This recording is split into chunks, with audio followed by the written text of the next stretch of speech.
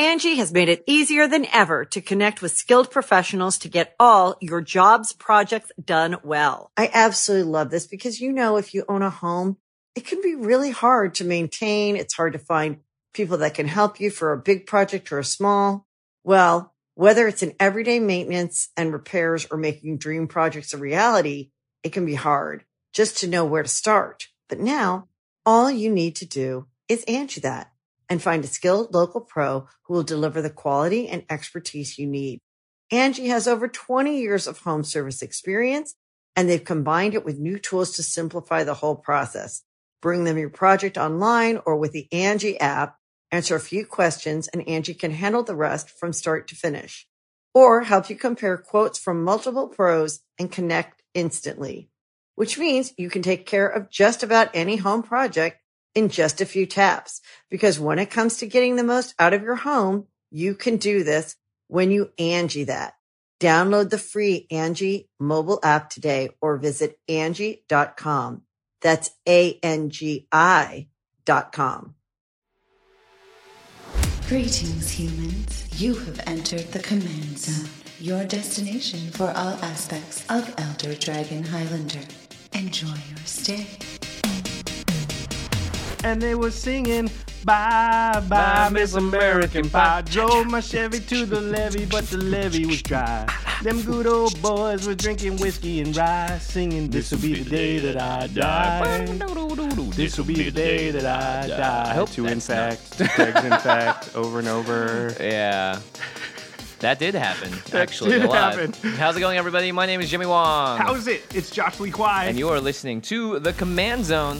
It's a podcast about Commander.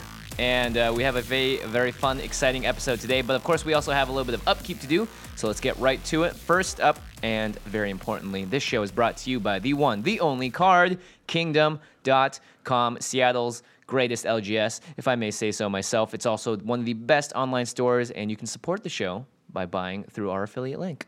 CardKingdom.com/command zone. It's almost time for the holidays. It's time to buy awesome gifts for all your friends.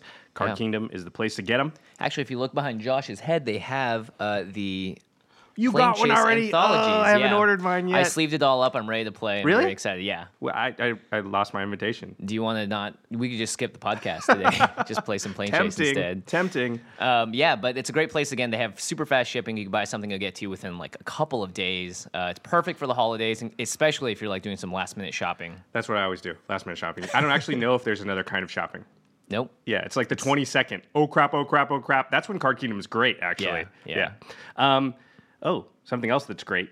Yeah. We just came out with another gameplay video. Ooh, and there's a name for it and everything. Now, the first gameplay video that we did was for Commander 2016. It was just the pre-constructed deck straight out of the box, and it was called Out of the Box. But we realized that's not going to work for normal gameplay videos. Yeah, and everyone really dug the original video, so of course we had to do more, and especially because now we have a Patreon, and our patrons are directly responsible for giving us the funding and support that we need to keep making these gameplay videos for you guys. Right, so the series is called Game Nights. Game Kniggets, as the Monty Python people would say. Yeah. Game Nights, and the first episode of Game Nights is out. We actually play the Cadell and Bruce Tarl deck that I talked about last episode, and the Brea deck that Jimmy talked about on that same episode. So you can see those in action. You can also see our frequent co-host, I guess, Craig Blanchett, and he's doing his favorite thing, which is infecting everyone. Yeah, and this is the first time we've ever actually really seen it, I guess, on first time you guys will see it. Guys. We've seen it many times. Yeah, and it's great. Our friend Vinny also joined the show with the Kaneos and Tiro deck. So it's awesome. If you guys go to patreon.com/command zone, you can find out all about how you can support the show. And also, our patrons got an early access look at the entire episode before anyone else. So we're always going to be helping out our patrons because they're helping us make the content possible. Yeah, if you like the gameplay video, if you like Kitchen Table Fables and stuff like that, of course, if you like the Command Zone, which I hope you do because you're listening right now, then patreon.com/command zone is the place to go to make sure we keep making that content that you like. Yeah. Speaking of that very first video out of the box, the guy that got us the product early ahead of time so we could make that video is actually on the line. We've got Trick Jarrett from Wizards of the Coast. Hello, Trick. Hey guys, how you doing? Great. It's so awesome to have you on. We've been talking about this for a long time. We're happy it could finally happen. A very long time. Totally. It feels like we've been talking about this for years, and you guys messaged me with like 4 days notice. Thanks a lot. I think it actually has been years. I first really got to meet you at the Community Cup 2 years ago, I think, right? Yeah, that sounds right. Yeah, and then it was like, oh, Trick, you play a ton of Commander. You should come on the show sometime. You're always tweeting about Commander, and we're always like, we should get you on the show. And you're always like, I should be on the show. And then, it finally happens. I'm excited to finally be here. You should all follow Trick on Twitter at TrickMTG. Trick, you do this awesome thing where you are constantly upgrading your decks and you show what cards you're taking out and what cards you're putting in from new sets or just have new ideas. And I think that's actually really informative for someone that either plays Standard or likes to keep up with current sets and also wants to upgrade their decks at the same time. Yeah, I sort of view myself as the guy who fixes up old cars of Magic. like my hobby isn't. I mean, I'll draft and I'll play other types of Magic, but Commander is the main way I play, and half of the fun for me is upkeep and maintenance of these decks and finding new crazy cards that I've never thought of or that I haven't seen other people play, and going, oh, let me throw this in here and see how it does. Yeah, that is a novel thing, especially when someone else goes, wow, I've never seen that card played before, and it's doing work. It's the best when you play a card and they literally take out their phone to take a picture of it. They're like, I got to remember that one. That is the best feeling. It's like, I win. I don't care what happens in the game. Now, you're a car mechanic for EDH, but what is your actual job title at Wizards of the Coast? So my official title is manager, community and content for Magic, or the more easily spoken title is the global content and community manager for Magic. So I oversee, largely my role now focuses on our community team here in the U.S. and abroad.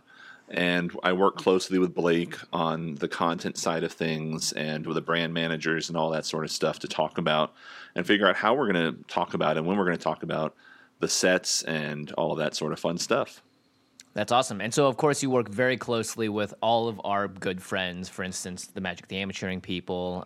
We've had Allison Lures on the show before, who you also work with. So you are obviously a very well-known and well-liked figure, Trick, because we love you. I'd say a lot of the time when we have product from Wizards, it's coming from Trick. I mean, like the Standard Showdown packs from last episode were from Trick. So he's the guy to thank for a lot of that stuff. So let me just say on behalf of our listeners, thank you, Trick. Thank you, Trick. Well, thank you very much. And my inbox hates you because I know I'm going to come back to a bunch of email next after this episode, but that's Trick, all right. Give us the world. It's true. It's very true. Part of my job is helping. I focused more on my internal side of things, but a lot of what I do externally is focus on the connections and talking to the folks who create content for Magic, whether they're article writers, site runners, streamers, podcasters.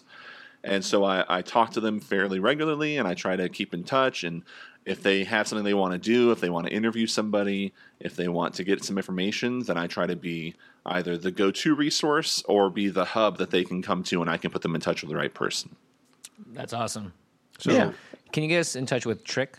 Because we want to talk to him about Commander. We hear he plays a lot. Oh, man. Hang on a second. Let me get him on the phone for you. I've got his cell. I'll get you. Oh, perfect. So, Trick, how often do you get to play Commander? It will vary. I happened to play yesterday during the day. I got a game in. And then, speaking of, there goes my phone. Sorry about that. Oh, it's Trick calling. Trick's getting back to me, yeah. So I would say on average, I play probably once a week. At a peak, I'll play 2 to 3 paper games over the course of a week. There's a weekly Commander group that meets up at Wizards on Fridays. It's pretty common for the company to be. Everyone does half-day Fridays, and so there's a group that meets up starting at like 1 o'clock, and people can play. And there's probably a dozen or so who meet regularly, and then there's others who rotate through. I don't play with them super regularly, but I play with them sometimes. And then there's the play group that is on my team, on the content team. Blake Rasmussen, the content editor, content manager for Daily MTG, is a big Commander player, and the others on our team. And just having people I go to and hang out with, Scott Larrabee, Ron Foster, all those sorts of people also. So I would say on average I probably play 1 to 2 games a week. Obviously that'll drop to none depending on what's going on, and sometimes it'll spike even higher. But yeah, I play a fair bit. It sounds like there's a lot of Commander being played at Wizards, though. That's that's a couple of different groups. Yeah, just pickup games sort of happening here and there, and a weekly group as well. That's really cool. It's definitely present. I don't want to give the belief that it's in anywhere near the level of play for, say, drafting or sealed or things like that. But it's definitely got a good presence at Wizards. Now, obviously, everyone at Wizards loves this game, and they're playing it because they love it. Do you find that the play group at Wizards, or the people that you play with, tend to be more combo-centric? They want to win more? Are they all about pimping out their decks? Yeah, I want to know like that kind of mentality, and if it's just very widespread as well. I would say there's a lot of diversity. The Friday group tends to be more on the competitive side, playing to win. I definitely lean on the I'm just here to hang out with friends and happen to be playing Magic while we're hanging out. So there's a pretty good diversity. I would say it probably trends slightly towards the casual commander, do silly things, less than make the most cutthroat deck possible. Unless you're playing with Blake Rasmussen, who is, of course, the con of value and always out for the win. It's funny. And I should plug something here. Recently on Commander Versus, which is a YouTube show that you can find, Jeremy Knoll had approached us and wanted a deck from us. So I gave the Tim deck, and they got a deck from the Professor. They got a deck from Commanderin, the podcast, and they got one of Blake's decks. Oh, yeah. And so they played all the decks. And so if you find that episode, I think it says Riku of Two Reflections, but it's really the Tim deck from me. Fun episode. But yeah, so I got to virtually play against Blake, which was fun. And I beat him. I crushed him. Oh, nice. Great. You did. Perfect. Yeah. I think he sent in his Rune deck. Yeah, if he I remember. Oh, boy. Which is a fun one. Yeah. I don't know if you guys saw the pre-release for Kaladesh, but Blake just jammed Panharmonicon in his deck just for maximum utter value. And it was awesome. Yeah. It was straight awesome. Yeah, that was incredible. Yeah, Blake, I call him the con of value because when he joined us, it was around Khans of Tarkir, and he plays Magic to gain value. That is his core pleasure center for Magic. And he has a mono white commander deck. I forget which commander it is, but it's really a blue deck that's just masquerading as a white deck. I think it's a Heliod as the commander. Wow, interesting. Very interesting. And he built that because I had given him so much trouble for always playing blue, and. So he was like, "Hey, watch this! I can build something that's not blue." Yeah, yeah, exactly. And I'll it ends get up my being value. almost blue. You watch. You just wait and see. Go ahead. I was gonna say I love that competitive-esque spirit. It's not necessarily like hardcore, like, oh yeah, I'm gonna level up my deck so you can't beat it anymore. But it's like, hey, I'm gonna challenge you to do something new with your deck. Right. And Blake obviously rose to the challenge, which is pretty neat. Yeah. So let's talk about Atraxa, because we're going to discuss your Atraxa deck, sort of what you've done to it, why you made the choice that you have. I'll read Atraxa really quick just so that I think most people know, but just in case. Atraxa Praetor's Voice is the white, blue, black, and green 4-color commander, so redless, for a 4/4 with flying, vigilance, death touch, and lifelink, and says at the beginning of your end step, proliferate. Again, proliferate is you choose any number of permanents and or players that have a counter of them on them, and then you add one of those counters. So you can simultaneously give all your guys that already have a +1/+1 counter another one, and give that player over there that has one infect 2 infect. So it's pretty good. Proliferate is one of those things that it seems like, oh, you're only doing it on the end step one time. It's like, no, when there are a lot of counters on things, you're not doing it just once. You're doing it across a whole laundry list of things. And we got to play against a little infect deck with Atraxa as well, man. And that was real rough. Oh, man, yeah. I'm assuming that's not the course that you took with your deck here. No, and I'll be honest with you, that never really crossed my mind. Oh, because you're a good person. Yeah. That's right, because at heart I'm a good person, and I don't want people to hate me after we play Magic. Though now that you say it, it is interesting. Like, we just doomed everyone at WotC. No, I have a different deck that's my spiky deck that I break out when I need to. We all have that deck, I think, which is, I guess in Blake's case, it's every deck, right? Yeah, pretty much. So mine is basically just continuing the theme from the pre-con. I'm not taking it in any new directions yet. I definitely had some interesting ideas that I might do down the road, because So what the deal is that I have a commander deck box or a quiver that I carry, and it fits 5 decks, and those 5 are the ones that I consider an active rotation. And I always keep one of them to be a modified version of a precon. Oh, so cool. it was Daxos on what was it? The black-white Daxos from The Returns. 2015 commander decks. Jimmy's like, let me look behind me because I have it right here. Yeah, it's on the shelf. Unhallowed or something like that. Yeah, the the Returned. Returned. One black white. Return, that's it. Yeah.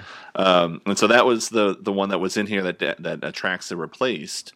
And so I never take the commander and build it from the ground up. I take it and modify the deck that I got out of the box. Oh, that's so great. The first step for me, I chuckle because it's such a working at Wizards sort of thing, which is I took the deck and then I took literally a bundle, a fat pack box of singles that I have that is just a collection of random cards from either past commander decks or things I traded for. And I just looked through it and went, okay, this will fit in, this will fit in, this will fit in. And that's sort of what ended up being this first set of changes that we're going to talk about. That's great. And so this box that you have, how do cards make their way into it? Quite literally, it's usually like a weekend where I'm home alone and the wife's out, or I've got some time and I just go through the stuff that I have and I go, okay, this is a commander card. I might play it sometime, or there's an interesting idea here, or it's a commander staple that I just know I need multiple copies of, things like that. Let's rewind for a second here, Trick, because I'm curious. There were a bunch of decks to choose from, 5 specifically. Yep. So what made you sort of drawn towards Atraxa as opposed to one of the other ones? So I had played them all at some point during development, and then when they came out, Atraxa was the one that just I liked the most. I like Proliferate as a mechanic. I think it's really interesting. I like that it's not a commander that is immediately threatening to the opponent. Like one of my big frustrations when I play commander is if I so I have a Super Friends deck, and as soon as I start playing a Planeswalker, no matter which one it is, no matter how threatening or not threatening it is, I immediately become the target. Right. And while Atraxa is a powerful creature, she's just a 4/4, and she relies on me having other things for her ability to actually be good. Right. And so from the table politics standpoint, that's attractive to me because it means that I have the opportunity to sort of sit back and not immediately be on the defensive when I pull my commander out. That's actually a really good point, especially because if you were building this to be a Voltron deck, then obviously Atraxa is very dangerous because she comes out and it's like, holy crap, this thing's going to beat everyone down and it's going to be vigilant, it's going to gain you a ton of life. But in this case, if you're sticking towards sort of the pre-con build, she doesn't actually, and we found this to be the case too, unless you have a lot of other stuff going on, her entering the battlefield isn't terrifying. Right. You just don't fear it, so then you're not like default setting attack the Atraxa deck because it's not like Atraxa herself is so scary. Whereas, Saskia might be a lot more scary. Saskia comes down and someone already knows that, You could just name me, and I can't even do anything because you attack somebody else, and it's just like, I can't even stop you. Like, it doesn't even matter what my board looks like. So, yeah, certainly. Yeah, so that's way more scary. So the default settings, like maybe I have to just kill the Saskia deck fast, but Atraxa doesn't feel that way. It's really, I like that way of thinking about all commanders whenever you're choosing them as sort of like a hidden power of that commander is that they're just less threatening. Yeah. Right. Now, quick question. The Daxos deck that was that filled the slot of the pre-con that you had modified. In this first draft that we're going to talk about today, we have about 10 cards that you took out and replaced for the Atraxa deck. How many cards do you think in the Daxos deck were taken out and replaced by the time that Atraxa made her way into the quiver? Probably in the 20 to 30 range.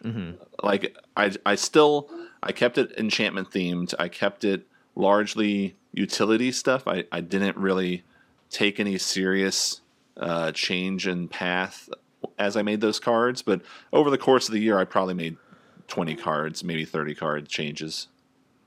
I like that. I like the idea of slow upgrading. I think one thing that intimidates a lot of people for Commander is here's just the Commander, build the whole deck around it. That's how I built my first deck. It came out awful. I spent way too much time putting stuff in there that I just didn't even think about knowing how it worked or anything.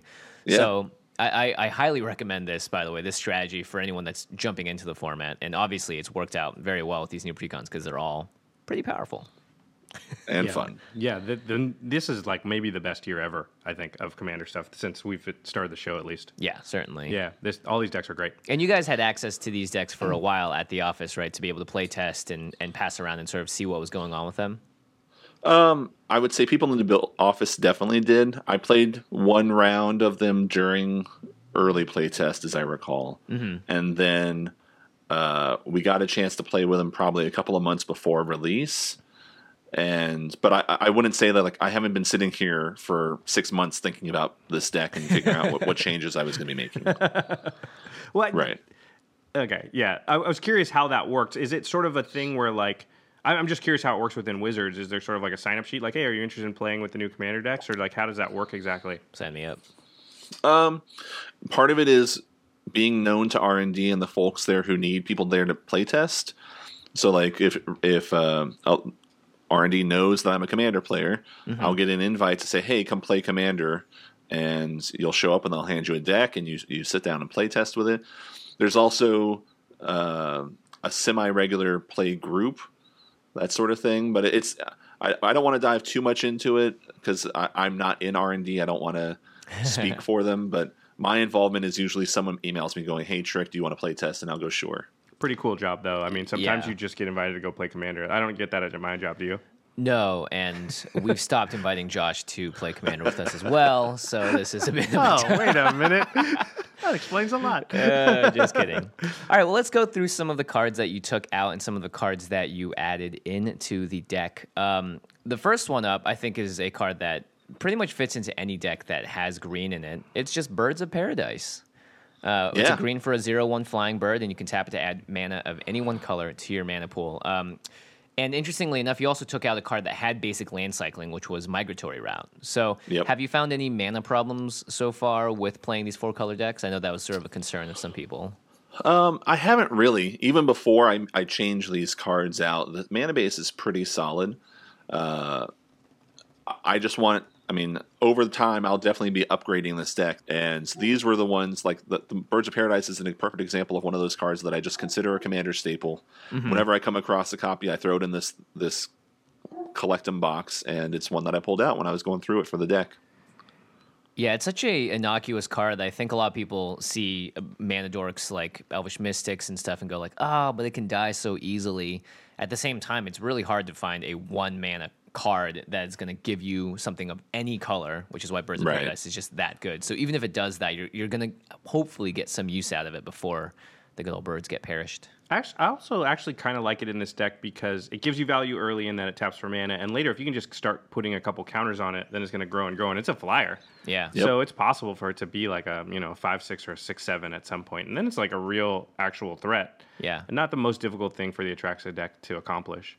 Not to mention, there is a lot of flavor here. I don't know if this was intended, but it's a Birds of Paradise replacing a Migratory Route, which creates bird tokens. So, were you like, listen, I'm taking out a bird, I got to put a bird in? Sure, we'll go with that. Now, another thing that is very common in the colors of green is tutors for creatures, and you threw in Eladamri's Call, which is green-white for an instant. Search your library for a creature card, reveal that card, and put it into your hand, then shuffle your library. Tutors, they're always a controversial subject on the show. They're of varying power levels. What do you think about them in general? I mean, obviously you like them because it is in the deck.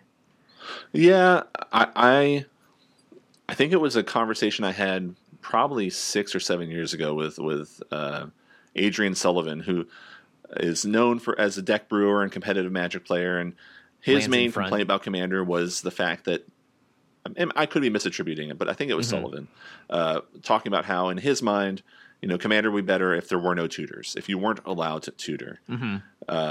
Because allowing yourself to tutor sort of overcomes the inherent deck building restrictions of the format. Ah, interesting. And I try to walk the line. I don't want to put 10 tutors in my deck, but there's definitely value to having them. And Eladamri's Call is one of those fun, flavorful ones, and it's an older card that players don't necessarily know. And again, it was in my box, so it made it to this deck. Yeah, that's actually a really interesting point. Adrian Sullivan also notably is like he loves to play control and stuff too, and those decks play a lot of card draw, which in a way is a very slow form of tutoring. And I think he definitely has a valid point. I think people that over tutor in Commander can sometimes just their deck becomes closer to a constructed deck than anything else. Right. But sometimes you have to find answers because someone else drew something off the top that is just going to dominate the board, or you need a utility creature for one reason or another to just make sure you're still in the game. So, I of course approve. Geez. I don't think we actually talked about Doubling Season on our episode about Atraxa. We didn't. This is a good card to add to this deck. Probably one of the strongest cards you can add to any deck that likes counters or tokens or anything, really. So I like the box that you've got here because you had Doubling Season in it. Yeah, can I borrow your box? I'll take some cards out of it. Did you just have it left over from the first Modern Masters? I don't know, but this card, Doubling Season... Oh, geez, it's a lot of text to read. It just doubles the amount of tokens and or counters that you put on stuff, basically. Mm-hmm. Yeah. Notably for Planeswalkers as well, because you do have a Super Friends deck, right? Yeah, it actually came out of the Super Friends deck because I felt like that was making it... Well, so again, this goes back to I'm not the super spiky player, and I try to walk the line between the deck that everyone hates playing against and a deck that does cool stuff. And so... I pulled it out of Super Friends because I felt like it was making it too powerful, too dominant. And that's just one of those things I do. I pulled Goblin Recruiter out of my Goblin deck because it was one of those decks, not Goblin, Recruiter. Yeah, it's Goblin card's amazing. I pulled it out because it was one of those cards that when I play it and everyone at the table stops having fun. Right. That's not a card that I unless it's critical to my deck's success, I'll pull it out. That's so really Doubling Season has made it to Atraxa. We'll see if it stays. I will say the power level is much lower here than it is in the Super Friends deck, for sure. It's way harder to sort of play Doubling Season and then in this deck play one card that just wins you the game after that. Mm-hmm. Right, exactly. Which is, there's a million Planeswalkers that'll sort of do that with Doubling Season out. So. Yeah, that's a good point. Well, that's a cool philosophy, and it's interesting. I'm very loath to sort of power down my decks because it feels bad the next time I play them. So I usually just build new ones. But man, I wish I could. There's some decks where I'm like, sort of wish I could just pull a few cards out. Hey, maybe now's the time. Maybe you've inspired me, Trick. Josh is just going to put in more card draw or something else, though. More tutors. Josh, whatever I can do to make you a better person makes me feel nice and warm. We do want to invite Josh back to the play group at some point. Now, I really like this edition because it's a card that I've always wanted to put in a lot of decks, and I think this is sort of the beauty of not limiting yourself to only the best, most powerful cards, which I know we've had some people talk to the show and be like, guys, all you want to do is win. And it's like, well, I mean, yeah. But also, sometimes it feels like it kills a little bit of the fun. But Death's Presence is a card from Return to Ravnica, 5 in the green. It's an enchantment, so it's a 6-mana enchantment. And whenever a creature you control dies, put X +1/+1 counters on a target creature you control where X is the power of the creature that died. I don't know if you've played the Atraxa deck a lot, but I feel like this is one of those cards that comes out and just utterly dominates. To be honest, it hasn't gotten its chance to shine since I've added it yet, but I, from past experience, completely agree with your expectations. What other decks has it been in the past, or have you seen it played against you? It's been played against me. I think it was I want to say it was in a Ural Miststalker deck. I want to say I've seen it one other time, but I can't remember what deck it would have been in. But this is just one of those cards that enchantments as a whole in Commander tend to be hard for people to remove. Mm-hmm. It's the card type that has the least removal default in people's decks. For sure. Yeah. And so this is one of those enchantments that becomes a must respond to scenario for a lot of, like, if it's in the deck, then the deck is usually built to take advantage of it. Right. And this is one of those scenarios. It's one of those cards that, like, it makes it really hard to sort of take your opponent's board presence down because you kill that creature and that thing gets a whole bunch of counters. Mm-hmm. And you're like, well, I didn't really do myself any good by doing that. You kind of have to board wipe or nothing. Even sometimes board wipes that are only like damage based. Yeah. Because you have a 30/30 or whatever. Or they manage to save like one creature and then all of a sudden they're just going to kill you with the crackback. Yeah. It's interesting. It's kind of like a little like Rayhan, Last of the Abzan, which is another of the partner commanders that came out in C16. So Yeah. Oh, this is a cool one. Yeah, you want to read it? So, Janara, Asura of War. I don't know what an Asura is, but that's a 3-mana green, white, blue for a 3/3 flying legendary angel. You can pay 1 and a white, put a 1/1 counter on Janara. And again, it doesn't tap or anything, so as much as you've got 1 and a white, you can put that many counters on. Yeah, Man, why didn't we talk about this card before? This theme seems perfect. Yeah, it is perfect because it creates something very similar to Atraxa that benefits from Atraxa and also just can get huge. I mean, I think some people build Voltron decks around this, obviously, but I mean, it's awesome. It's like a green Mantis Rider on crack. Yeah, it just Pretty feels much. like you get it out for a couple turns and you're just gonna destroy somebody because, I mean, It just gets huge. it's gonna get ginormous. Yeah. Yeah. So Janara, I sort of view it's not just Janara, but it's a class of creatures I view as sort of like it's almost like a flag bearer. They come out on the table, and even though mechanically they don't force opponents to target them, table politics wise they force opponents to target them. Right. And so Janara is a great example of one that, as you said, when she comes out, she is threatening inherently just by her built-on mechanic, and then with Atraxa, she becomes even more threatening. But again, she's the one threatening by virtue of having Atraxa out, rather than having them targeting Atraxa. Right. So either she's going to bash your face, or you're going to be forced to respond to her. I feel like if I had to target one of the two and they're both swinging at me, I would probably go for Janara, unless I was in danger of dying to commander damage, right?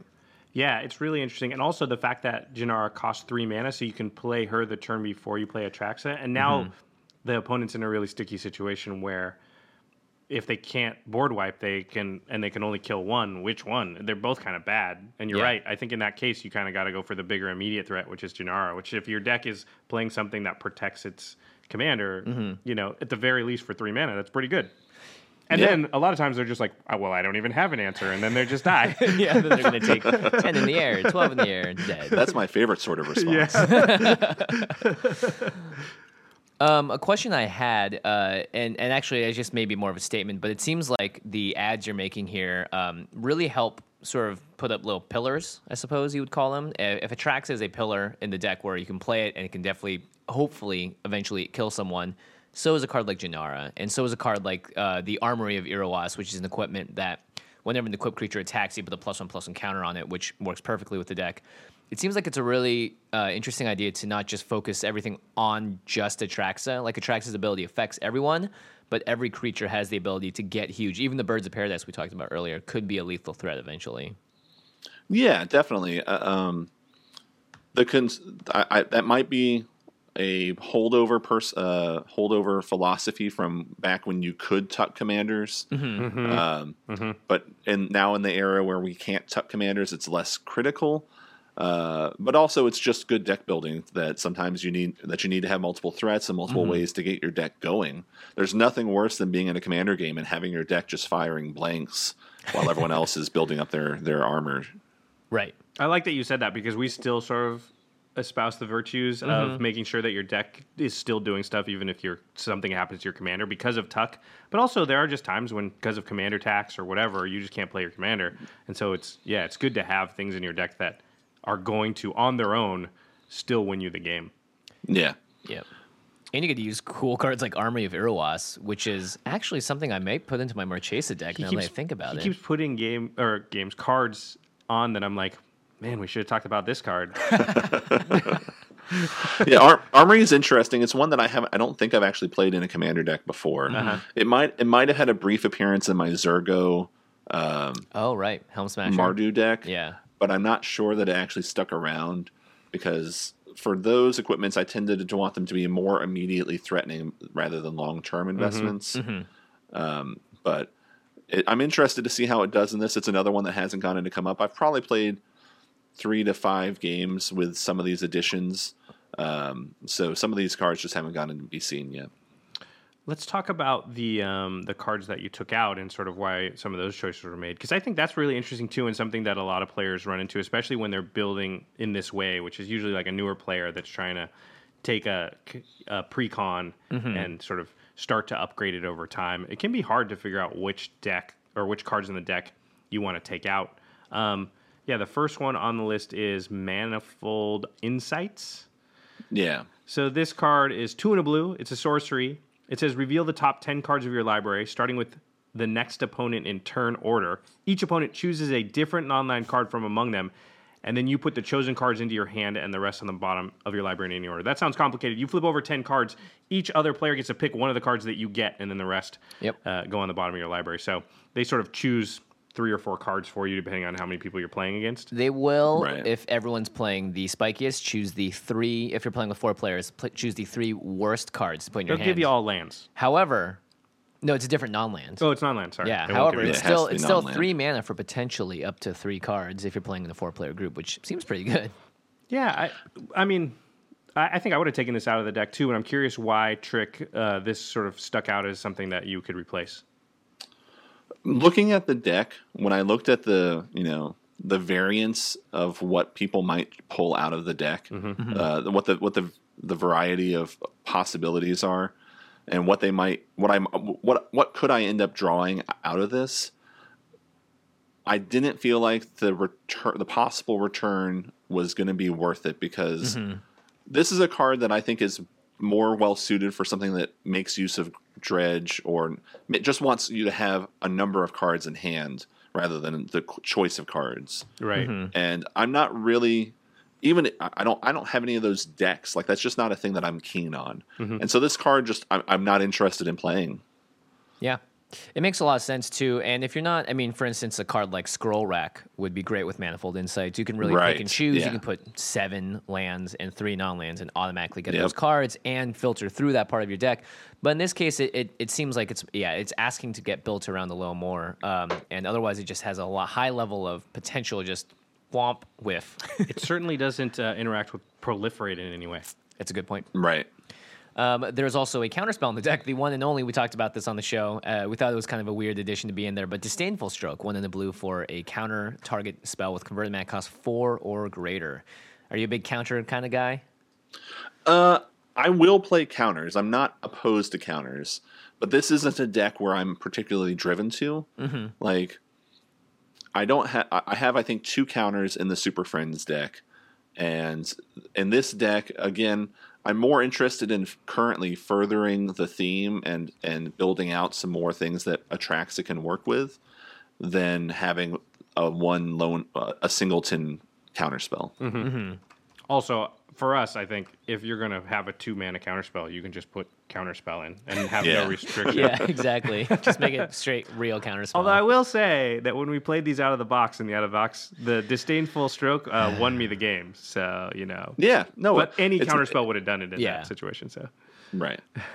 Oh, here's an interesting one. This one actually knocked you out of the game. Yeah, and it was a huge blowout when it happened. It's Grip of Phyresis. It's one of the cards I'm actually most excited about coming out because I love stealing cards. 2 in the blue for an instant. Gain control of target equipment, then create a 0/0 black germ creature token and attach that equipment to it. But it's an instant.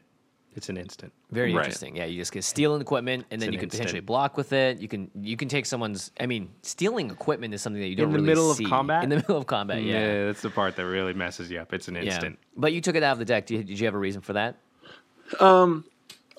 Unlike you, I'm not big on stealing things. That's definitely part of it. He's a law-abiding citizen. Yeah. Well, it's just that usually if I want to steal things, I want my deck to, again, be focused on stealing things. Right. This is similar to the counterspell, where it's this one-of effect that doesn't really do anything but give me a wacky sort of effect that I could do during the course of the game. And so when I look at the cards I add, even the Armory of Erois, I would say, is more valuable to my deck as a whole than the Grip of Phyresis. Right. It sounds like you're skewing more towards cards where you know what it's going to do and when it's going to do it. Like something like Grip, sometimes against a lot of decks, it does nothing because they don't have absolute nothing. Yeah. So there's the person that may be your real enemy right now at the table might not be the one that has an equipment on their creature. In which case, that card is just stone dead for you. Yeah, and stealing that would be awful from someone else that may be trying to help you. Because now all of a sudden you just made an enemy out of somebody, and your real enemy is somebody else. Not the best policy. Exactly. Oh yeah, Crystalline Crawler. I was really I was really surprised, I think, to see that you'd taken this out. So it's the 4-mana artifact creature. It's a 1/1 and has Converge, though. So it enters with a number of 1/1 counters on it for each color of mana spent to cast it. And you can remove a 1/1 counter from it to add 1 mana of any color to your mana pool. And you can tap it to put a +1/+1 counter on it. So it sort of is a mana dork, but it sort of can come in with up to 4 in this deck.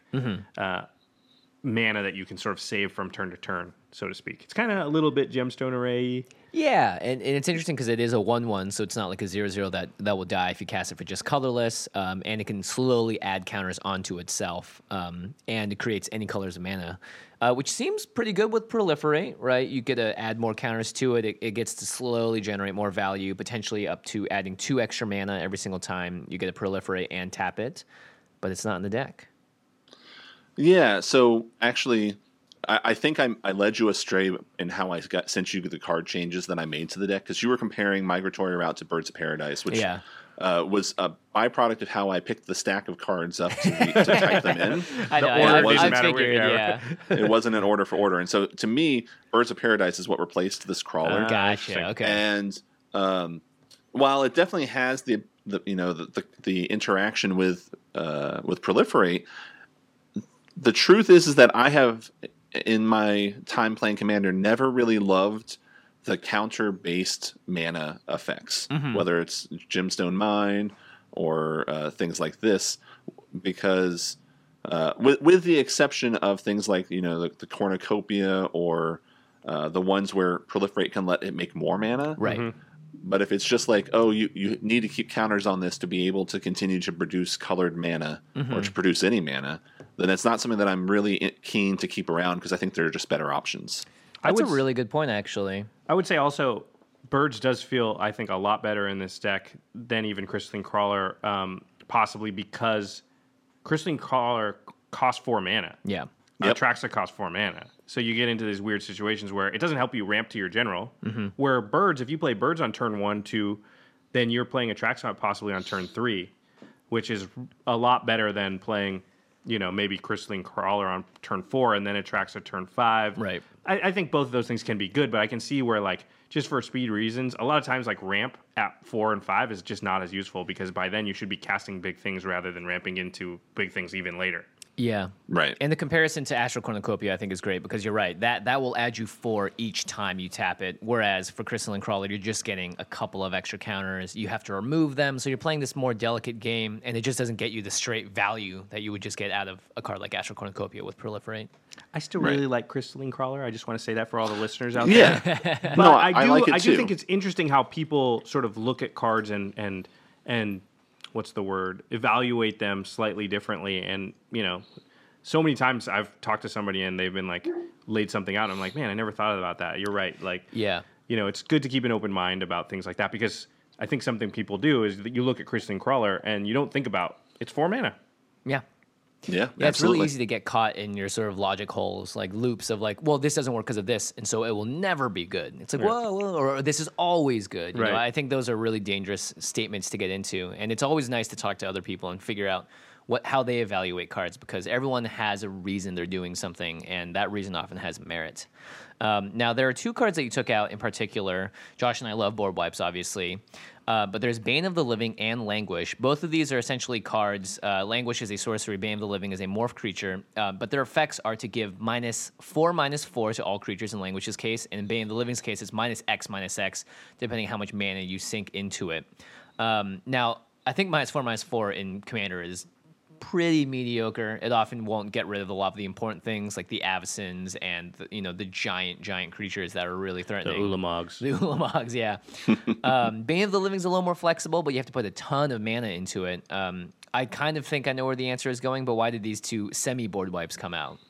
For the majority of my decks, I don't really rely on board wipes unless I'm playing either a more controlling or a more Voltron-style deck. Like my Zurgo deck is all about, I'm going to kill all your creatures and still be left holding Zurgo.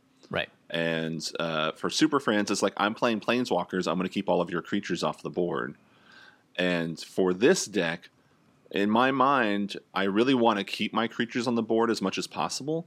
And while I do have like the chalice that gives a Cauldron of Souls. Oh, yeah, while it does have Cauldron of Souls, that helps persist. keep that happening. That's only a 1-card way of keeping them on the board. And when I looked at what I had in the deck, those 2 cards kill a lot of what is in my deck. Right. If they have no counters. Yeah, so you just don't want to be in a situation where like, well, I don't want to play this because I don't want to destroy my board. Yeah, Languish kills Atraxa immediately if she has no counters on her. Yeah, and again, it's not like that is by no means me saying that having those in the deck is wrong. It's just in the way I want to play, I don't want to... I'm sort of taking the passive, I'm going to build up my army, and you guys do what you want to do. If you interfere, so be it, but I'm not really going to interfere with your guys' army. I like and it. then I'm going to crash in and destroy you. Yeah. Right? Pretty much. With Yeah. Jinara plus Atraxa, a little army of Irowas. Jinara's pretty good. I didn't realize. Jinara's nuts. I mean, it's 3 mana. Jinara is really good. Yeah, that's a scary... If somebody plays Jinara on turn 3, every person at the table is like, don't attack me, don't attack me, don't attack me. Don't Anyone attack else me. but me, anyone else but me, please. Yeah, player on turn 3, add 2 counters on turn 4, It's just brutal. and off you're off to the races. Yeah, certainly. So we want to go into the cool stories portion of our podcast here, and I know you've only played the deck 3 or 4 times, but were there any moments now having played the deck where it really shined, or some cool synergy sort of fired off, or anything like that sticks out in your mind? I mean, I've had one game where I just absolutely went nuts. I forget. I think we were all playing precons, and it was just one of those scenarios where what we were talking about at the beginning, where Atraxa wasn't that threatening, so I was largely left alone, and they were fighting amongst themselves. And then I just sort of started doing stuff. And then, if I recall correctly, I actually did cast Manifold Insights, except that one of the guys was about to go out, and so he decided to give me Treasure Cruise. He's like, I'm And almost that dead. I'll just give you the best card. Yeah, I love those pretty much. moments. I live for those moments. Just in and spite. so Yeah. Like, I'll give it to you. You haven't been doing anything yet. Take it out for me. pretty much. That's So I had Atraxa out. I had Ishtai out. I had Soulbinders out. I brought Advocist out, and I was just going to town. I had Thrumming Bird, so I was going off with an attack every. All your guys are just Holy getting crap. huge. Yeah, just Yeah. proliferate city. And it was just one of those things where I just had the army, and none of them had board sweeps. Those are the best times where you're just looking and your board's just huge and you're just swinging, and every time you just hold your breath, and they're like, and then they pass their Got turn and nothing. your stuff's still alive, and then the next person passes their turn and your stuff's still alive, and you untap and you're like, really? Kill you all. All right, everyone's dying now. Yeah, Pretty much. it is a very good feeling indeed. So, is there anything that you're also looking forward to upgrading or changing about it in the future through your small amount of play testing yet? Or is there anything that's sort of like, that was kind of cool how that worked or whatever? Yeah, so I had, like I said, I'm looking for cards that I don't think people know about, or things that are perhaps not super well known. So I've got a card that I came across that I'm curious to see if you guys know what it is that I think I'm going to add to the deck. Okay. It's a Dissension uncommon, and it's Palliation Accord. Has anyone played this against you? Palliation Accord. Palliation Accord. I've never even heard that word before. All right, this is going to be one of the fun cards I throw in the deck that's going to make people sort of roll their eyes, because it's What? I'm reading it right whenever now. a creature an opponent controls becomes tapped, put a shield counter on Palliation Accord. Remove a shield counter from Palliation Accord. Prevent the next 1 damage that would be dealt to you this turn. It's actually really good. Yeah, especially Yeah. in this deck. Yes. Wow, look at that. It's actually Interesting. really good. Yeah. Well, it automatically takes off 1 damage from every creature attacking you, at the very least. As long as they don't have vigilance, yeah. Yeah. But then, with Proliferate and some other Doubling season. Doubling season. Also, yeah. it triggers when they attack each other. It doesn't care if they're attacking you. Or if they're tapping a mana dork. That's true. Oh man, against my Tim deck. Yeah. Holy cow! I've never even So heard that of this was- card. This is awesome. Palliation Accord. That was one of those cards I came across that I was excited about. Again, going back to the archives of cards I haven't played with in years, another card that I'm excited to throw in here, Phantom Nishoba. Oh yes, this is the green tiger with the most Green-white, green yeah. white. Yeah, so this is a card that I've always wanted to play as well. 5 a green and a white for a 0/0 cat beast spirit Doesn't get much better than that. It's got Trample. Nope. It enters the battlefield with 7+1/+1 counters on it. Whenever it deals damage, you gain that much life, so old school lifelink. And if damage will be dealt to Phantom Nishoba, prevent that damage, and you remove 1 counter from it. Oh, yeah. There's a few creatures with that last ability. Yeah, so this is sort of like, again, the pillar, another pillar in the deck that can just destroy everyone because it's always going to get the counters back. It's going to be very hard very to kill. hard to block, and it has Trample as well. Yeah. Oof. If this was a Dude, 14, the art on 14, this thing is sweet. It's Oh, like Ghost man. Tiger. It is a cat beast It is. spirit It's pretty chest, sweet. please. It's like, but it's got, anyway, I'm on radio and I'm trying to describe art. It's not going to work. Watch the video on youtube.com/the Command Zone podcast. Yes, you should. Totally. Yeah, I would love to see Phantom Nishoba finally see the light of day. That's right. Because this is a card that I've always wanted to play. It just seems so silly and great. The At Trample 7, is- it's kind of expensive, but it seems like the combination between it and an Atraxa is just going to be super sweet. Yeah, and it's another lifelink source as well with Atraxa. So, Oh, good point. You know, you're gonna. I mean, Yeah. with this deck, you kind of last a long time because you've got lifelink. You've got a lot of big creatures that need to get dealt with. And Atraxa has Death Touch, which I think is really underrated, Yeah. and Vigilance. So you always Yeah. have one good blocker. Yeah. Yeah, pretty sweet. Palliation Accord. Holy crap. My mind. I don't even know. I might not be able to be very much help for the rest of the podcast Nope. because my brain is just going, I what just other blew decks your can I mind. put Palliation Accord in? What decks can I go? It's making my all decks. your decks now. There are a couple of other obvious cards that I just didn't have in the box and I haven't put in the deck yet because they're in use elsewhere. But like for more proliferate things like Contagion Engine and Inexorable Tide are the two obvious ones. Yep.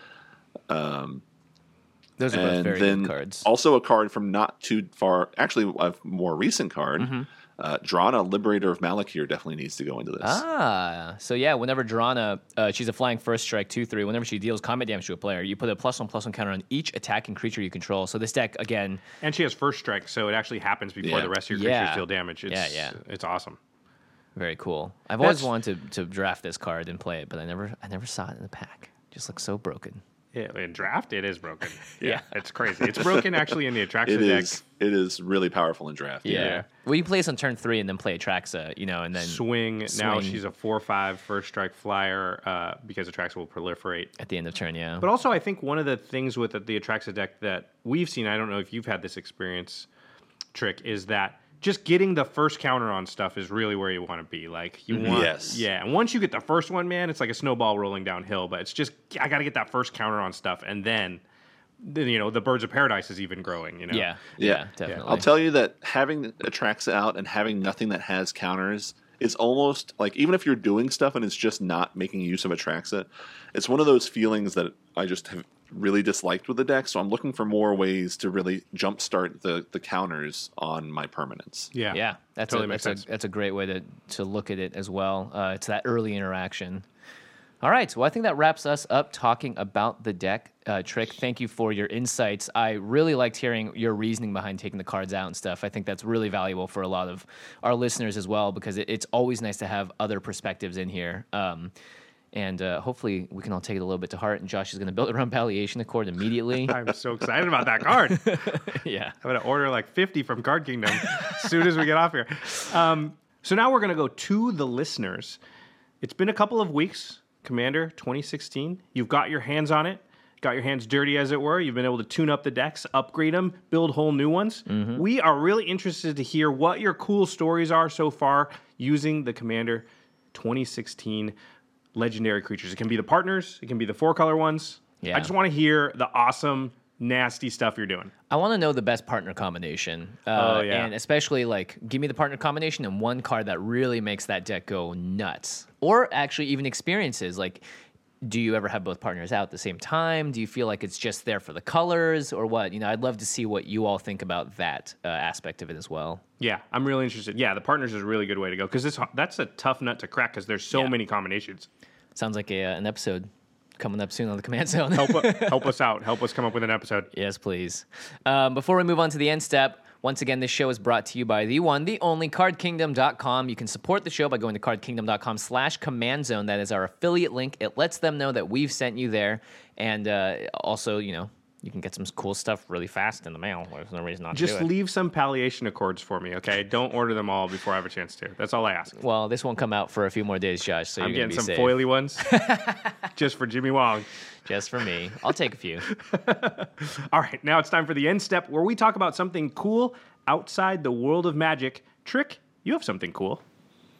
I mean, I think it's very cool. I'm a huge soccer fan. I love soccer. I love football, as the rest of the world calls it, but here in America, we call it soccer. Mm-hmm. Does it ever?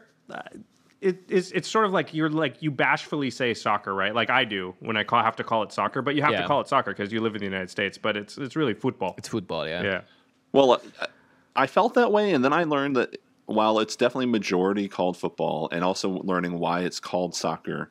And learning that, like, for example, Italy calls it calcio or a more Italian pronunciation of that, because they have another game that they refer to as football. Oh, I didn't know that. Wow.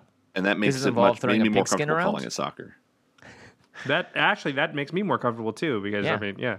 So who's your team?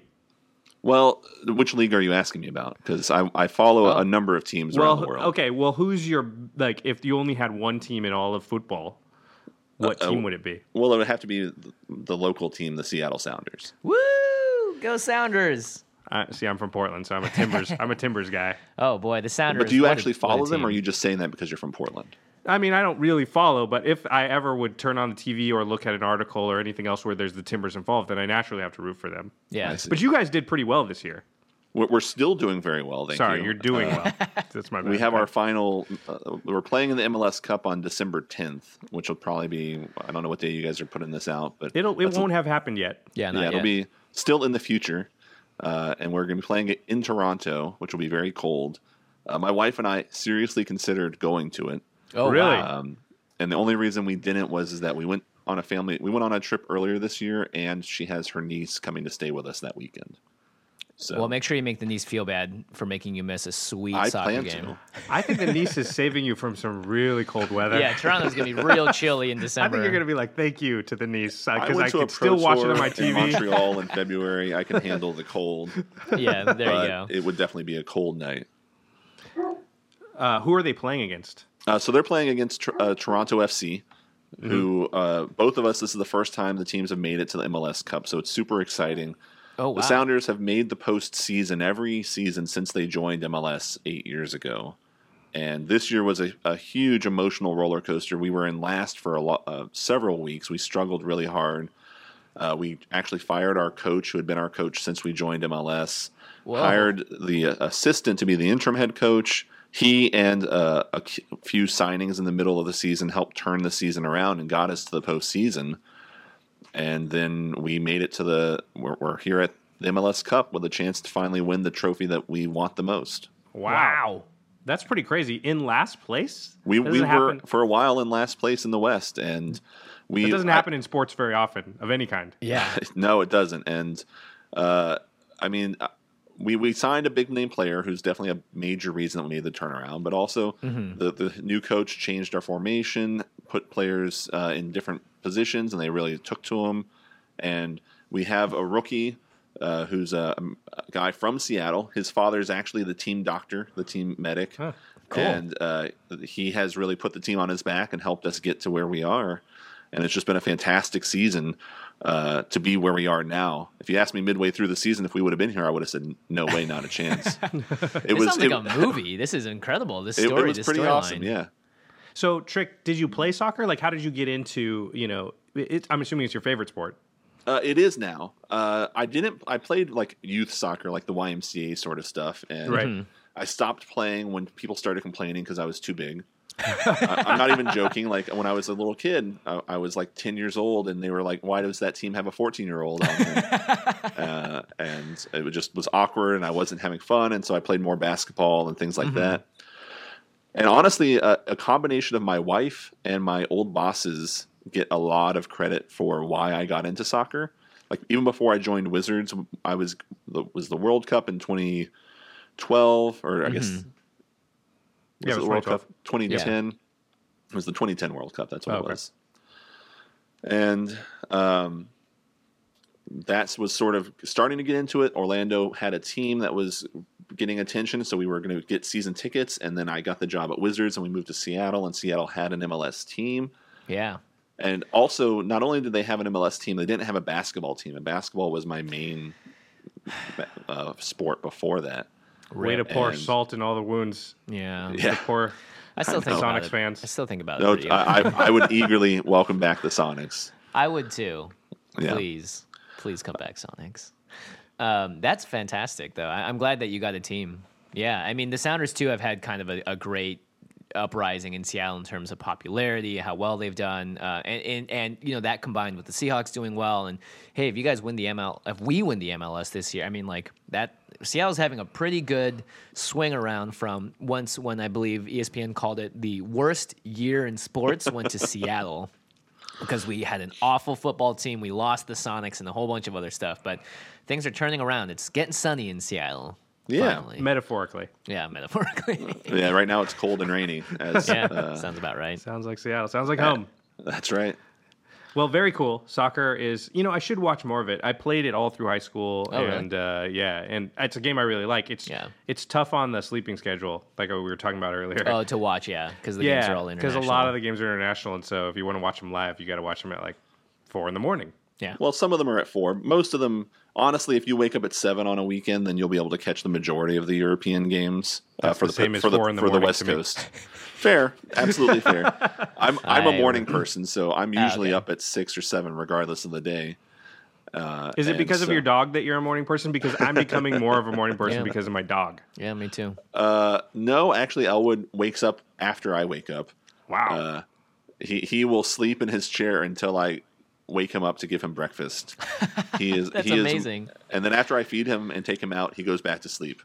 I would kill for that. My dog does nothing like that. Your dog's not as cool as mine, Josh. No, not at all. My dog is like loud, bangs around if she's in her crate. If she's not in her crate, she'll, smack me in the face with her paws, jump up on the bed. I don't even want to talk about it. All right. Trick, thank you so much for joining the show this week. It's been a pleasure. I'm so glad that we finally got to get you back on. And of course, I'm sure you'll be coming back as well to talk more about either this deck or what you've been doing to upgrade. Now, can you inform the listeners where to find you on the interwebs? Sure. First off, thanks for having me. It's been great. I'm excited we finally made it happen. You can find me on Twitter, TrickMTG. You can find me on Reddit as Trick Jarrett. I'm there on the Magic subreddit most of the times. And then, of course, you can find me on Daily MTG and through Wizards. I'm not as often seen forthright, but I'm usually behind the scenes.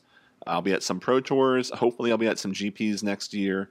We will have to wait and see, but it's been awesome. And if you ever do see me, I usually got a commander deck with me. Let me know, and hopefully we can get a game in. Sweet. Trick is very easy to spot because he towers above all the other people. Yes. Very true.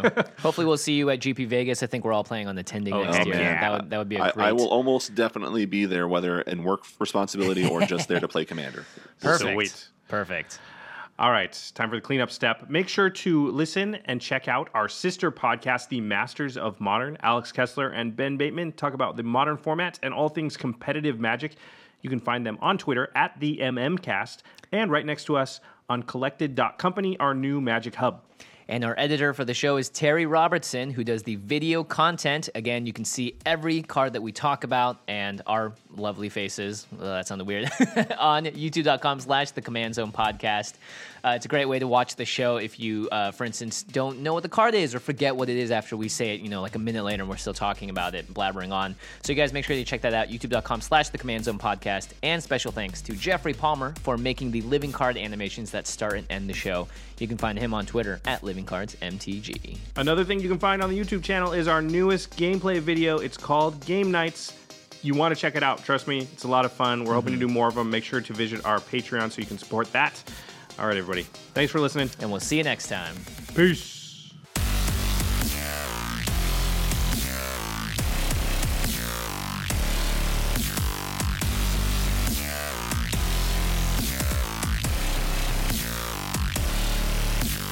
Thank you for your attention.